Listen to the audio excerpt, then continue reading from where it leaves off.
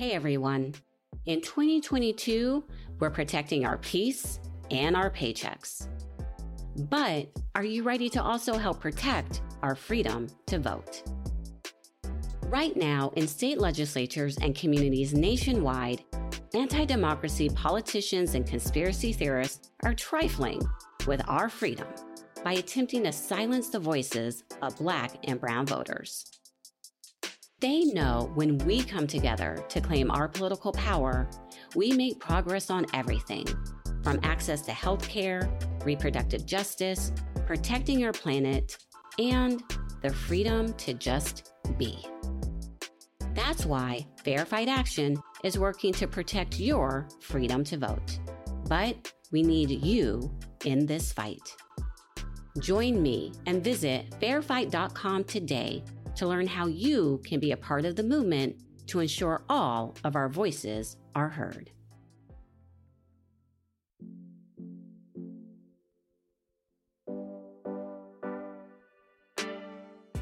Welcome back, Brown Girls. It's Ashanti, the host of the Brown Girls Guide to Politics. Today, we're talking about diversifying our school boards. When we're talking about election cycles, local district and county races are critically underappreciated. If we throw back to the 2016 election cycle, only about 27% of eligible voters participated in their local elections. But here at the BGG, we know how important these elections are every year, especially school board races. They became a major focal point in the 2021 election cycle. Between mask orders, vaccine mandates, and the mythical threat of critical race theory, school board elections suddenly became a hotspot for campaigners and voters. Our guest today knows all about that. We're talking with Kathy Mokaran. She's been a student and a teacher in the Walla Walla public school system. Now, she's a school director there after winning an election that got national attention last year. Let's put this in perspective. The Walla Walla public school system is made up of 46% students of color. Kathy is the first woman of color on his school board. So listen in to what Kathy has to say. This is the truth about running local and the importance of diversifying our school boards. I hope you enjoy this episode. Kathy, my emerged sister, phenomenal woman, thank you so much for joining us today. Thank you so much for this opportunity. It's wonderful to see you and talk to you. I know, I'm really excited for this conversation. We're going to dive right into it. You serve on your local school board, and when I just think about everything that voters would want when it comes to someone who sits on a school board, it's you.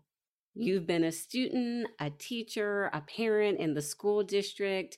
Now you won a huge race and are a school board director. First of all, congratulations. I know I was so excited when you announced that you were running, and I just became even more excited when you won. But tell us, what inspired you to run? Oh, thank you so much. I was inspired. First of all, let me go back to my childhood. My mother is a 3-term former school board director in Walla Walla Public Schools. She ran when I was in kindergarten for the first time. So that's probably where it really started.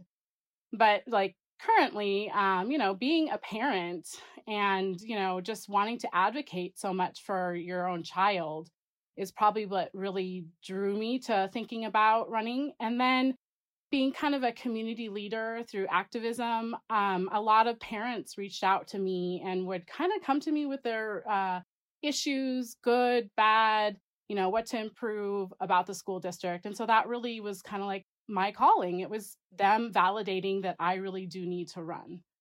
Them validating you needing to run, that means that there needed to be changes in the system and they knew you were the person. What were just some of those changes where parents stood up and said, we need Kathy? Well, it's pretty obvious. I'm a Black woman, a biracial Black woman, and our district is made up of 46% students of color. the majority is from our Latinx, Latino community, but they see me as representing people of color in our community because I've done it in other ways. And so I think they really saw the need to have our school board diversified and have that lived experience spoken to and spoken about and thought about when making decisions in our district. So I think that really was the catalyst as to why they saw me as somebody to turn to with some of their thoughts and questions and even things that they think are going well. So I think that that was really why they put their trust in me. And we just know that there's so many school districts where the students in the districts are primarily students of color, and there's just no representation on the school board. And that's kind of what you saw when you were growing up in that school district. So can we just talk a little bit about how it makes you feel to know that you're the representation that you wish you had and you needed when you were a student in that school district? Oh, that's a really good question. Because I feel like, when I was running, I felt like, oh, I'm totally doing this for the right reasons, that we do need this representation. And then when I got elected, I had that moment of imposter syndrome, like, oh my gosh, I have to represent this whole group where I don't have all of their lived experiences. But what I do know is I'm a good listener and I'm a good bridge builder. And I know my community so well that I felt like, that's where I kind of can put that imposter syndrome away and say that I've been the student, I've been the teacher, and I am the parent. And so being able to represent that voice, is kind of comes natural to me now. And of course, my Emerge training has helped me to kind of break through some of my insecurities. So that's also helped me as well. And I think that with other people interested in running to diversify their school boards, I think that that's partly what it is. It's being that voice, but not being that sole voice, knowing where your strengths and your weaknesses are, but being that listening ear for your community. Can we talk a little bit about the imposter syndrome? Just because this comes up so much, especially with dynamic women. You're serving now. How are you overcoming it, especially when you're new? In a second, we'll get into your race, which was a tough one. And it does make you feel like an imposter sometimes when you have all these people coming at you saying, you're not good enough, you're not the right person, but you won. You're a school board director. So how have you been able to overcome it? And truly, how does it feel now to know that all these people try to really hold you down and hold you back and you beat it? Yes, I did. That's the one thing I have to focus on is that I won. And I think for me, because the race was so difficult, yet when I announced that I was running, I didn't expect to pull an opponent. So there was a mix of emotions. And I think that's where it's easy for that imposter syndrome to come in, is just the ebb and flow of a campaign, but then to have such divisiveness within a community and around the nation, and being throwing things that don't really relate to your role. It was hard, day to day, throughout the campaign. It was am I doing the right thing? I always knew I was doing the right thing. I always knew that deep down inside, but it's hard to just go about and not hear those voices. You hear it all the time, and it's lonely sometimes. Mm-hmm. And I think, that's where you have to have a really strong friendship group, support group. What Emerge did is having your kitchen cabinet and just surrounding yourself whenever you have that doubt or that imposter syndrome sneaks in, then you reach out to those people who can, talk to that, whether they're already elected officials, former elected officials, people who helped you on your campaign. That's really what's important, is to be able to talk it through. And then, then you're like, oh yeah, I know I'm doing the right thing, and I know I won. So, and I know that this is what my community really, really wanted. So, but it's hard. It's hard at times. We'll be back after a word from our sponsor. I know it seems like we say this every election cycle, but believe me when I say, y'all, we really are in a critical time. With the midterms coming up later this year, every race, from Congress to City Council, has the potential to alter the future of our nation. And that's why our sponsor, ActBlue, is so important. ActBlue is the left's leading online fundraising platform, and they make it easier for grassroots donors to chip in to the causes and candidates they care about. They level the playing field by helping more people run for office, including women of color, to create the real change we're looking for and need in communities across the country. So let's all get involved. Go to actblue.com/directory to find candidates and causes to give to. And don't forget to follow ActBlue on Instagram @ActBlueOrg and on Twitter @ActBlue to keep up with the latest in grassroots fundraising. And we're back. Here's more of my conversation with Kathy Mulkerin. Let's talk a little bit more about your campaign. It garnered a lot of attention. We just know last year school boards became such a focal point. So when you knew you're going to run, you knew it was going to be definitely a race, but you got like a race just because of everything that was just happening last year with like the culture attacks, schools opening, schools closing, and you talked about finding your confidence, having the kitchen cabinet.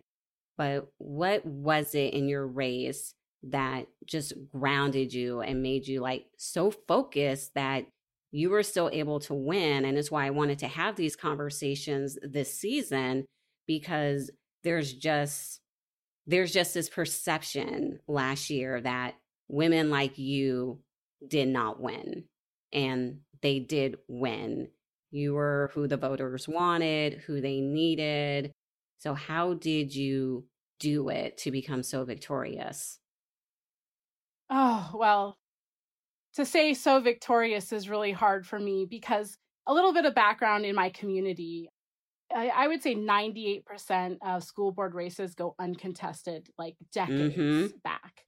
My mom so the race that was an open position when she ran the first time, she had a candidate, and that was 30 some years ago.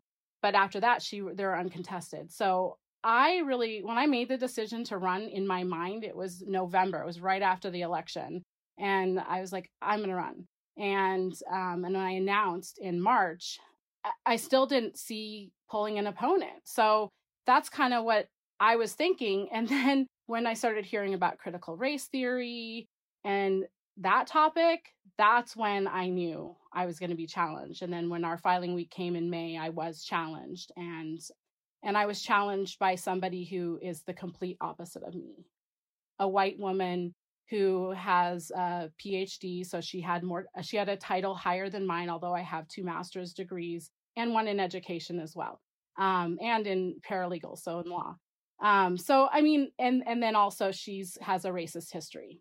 So I think for that to kind of that was really tough to see that and hear that and to have people calling me, telling me about this woman, and because I didn't know anything about her. So I really talk about having to ground yourself. I really had to. I had to kind of like shut down my social media for a little bit. I passed my social media off. I hired a social media consultant. And this is a tiny race. I mean, I'm in a small town and I hired a social media coordinator. So, but it really was reaching out to those people in my community who believed in me, not just my family and my friends, but other people that I knew of, to make sure that this was really what I needed to be doing, reaching out to other elected officials that I know of in our state and my Emerge sisters, and just really laying that foundation and really firming that up and solidifying that so that I stood tall in that with that foundation. And that's really kind of how I had to ground myself throughout this race, because it was tough. So you're serving, you're in there now. How has it been? You're sworn in, just actually holding the seat. And what are some of the things that you're already hitting the ground working on?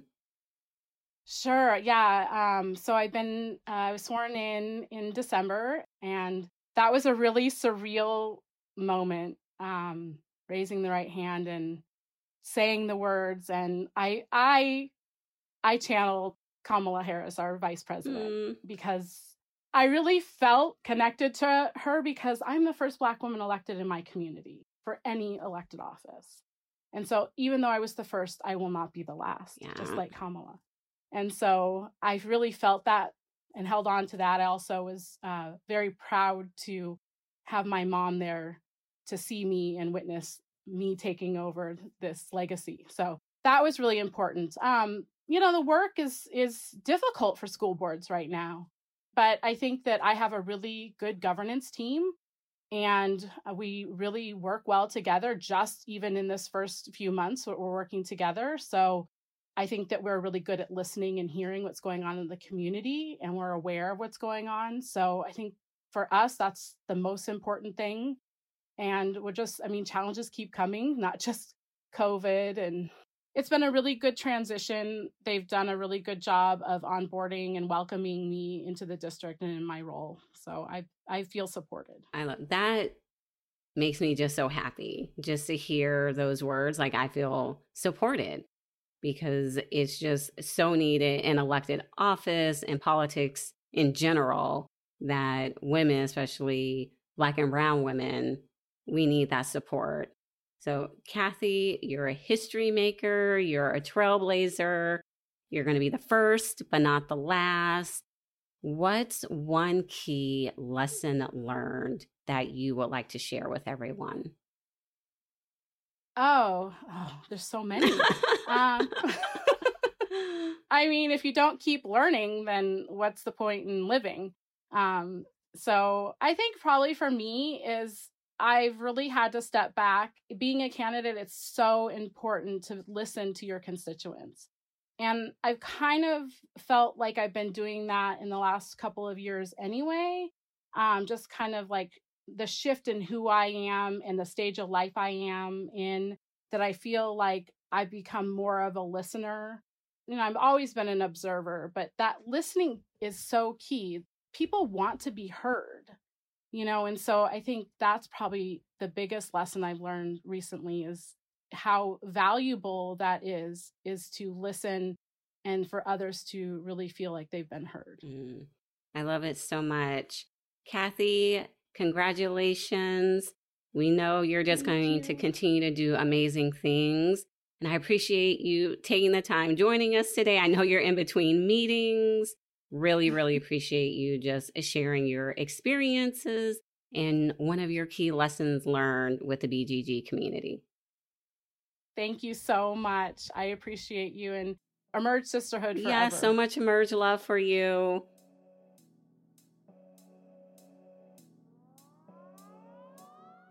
If you don't keep learning, then what's the point in living? I felt that in my soul when Kathy said it. In 2020, I took over as president of Emerge right as the pandemic hit. It was my first executive role, which meant I was going to have a learning curve.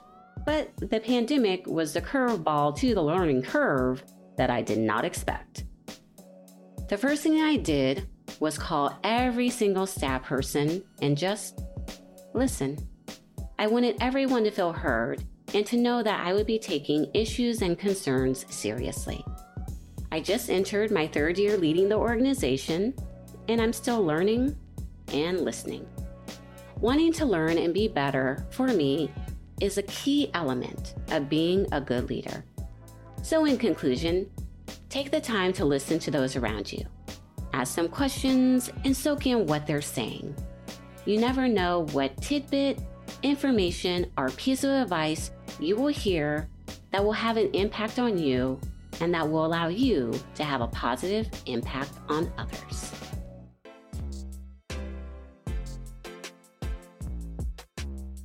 Thank you so much to all of our listeners. Please take the time to rate and review wherever you listen to your podcast, as it helps us out a lot. For more information on the Brown Girls Guide to Politics, check us out at www.thebgguide.com and on Facebook, Instagram, and Twitter at The BG Guide. The Brown Girls Guide to Politics podcast is produced by Wonder Media Network. and you can find them at WonderMediaNetwork.com. Don't forget to check out our next episode, where we'll be talking to Sandra Washington, the first Black lesbian to be elected to Lincoln, Nebraska's City Council. Until next time, Brown Girls. Hey, BGG fam. I wanted to tell you about another podcast I think you'd love from Wonder Media Network. It's called Womanica. In just 5 minutes a day, learn about different incredible women from throughout history that you may not have heard of, but definitely should know about. In honor of Black History Month, Womanica is spotlighting Black female musicians with Grammy-nominated guest host Allison Russell. Allison's album, Outside Child, has been named a Best Album by Rolling Stone, the New York Times, and NPR.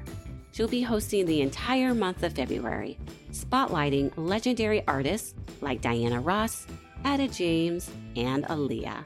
I'm personally jazzed to hear more about the well-known Black singers and songwriters Womanica is covering, and can't wait to revisit all of their extraordinary work through Womanica's accompanying playlist. Tune in to Womanica every weekday, wherever you get your podcast.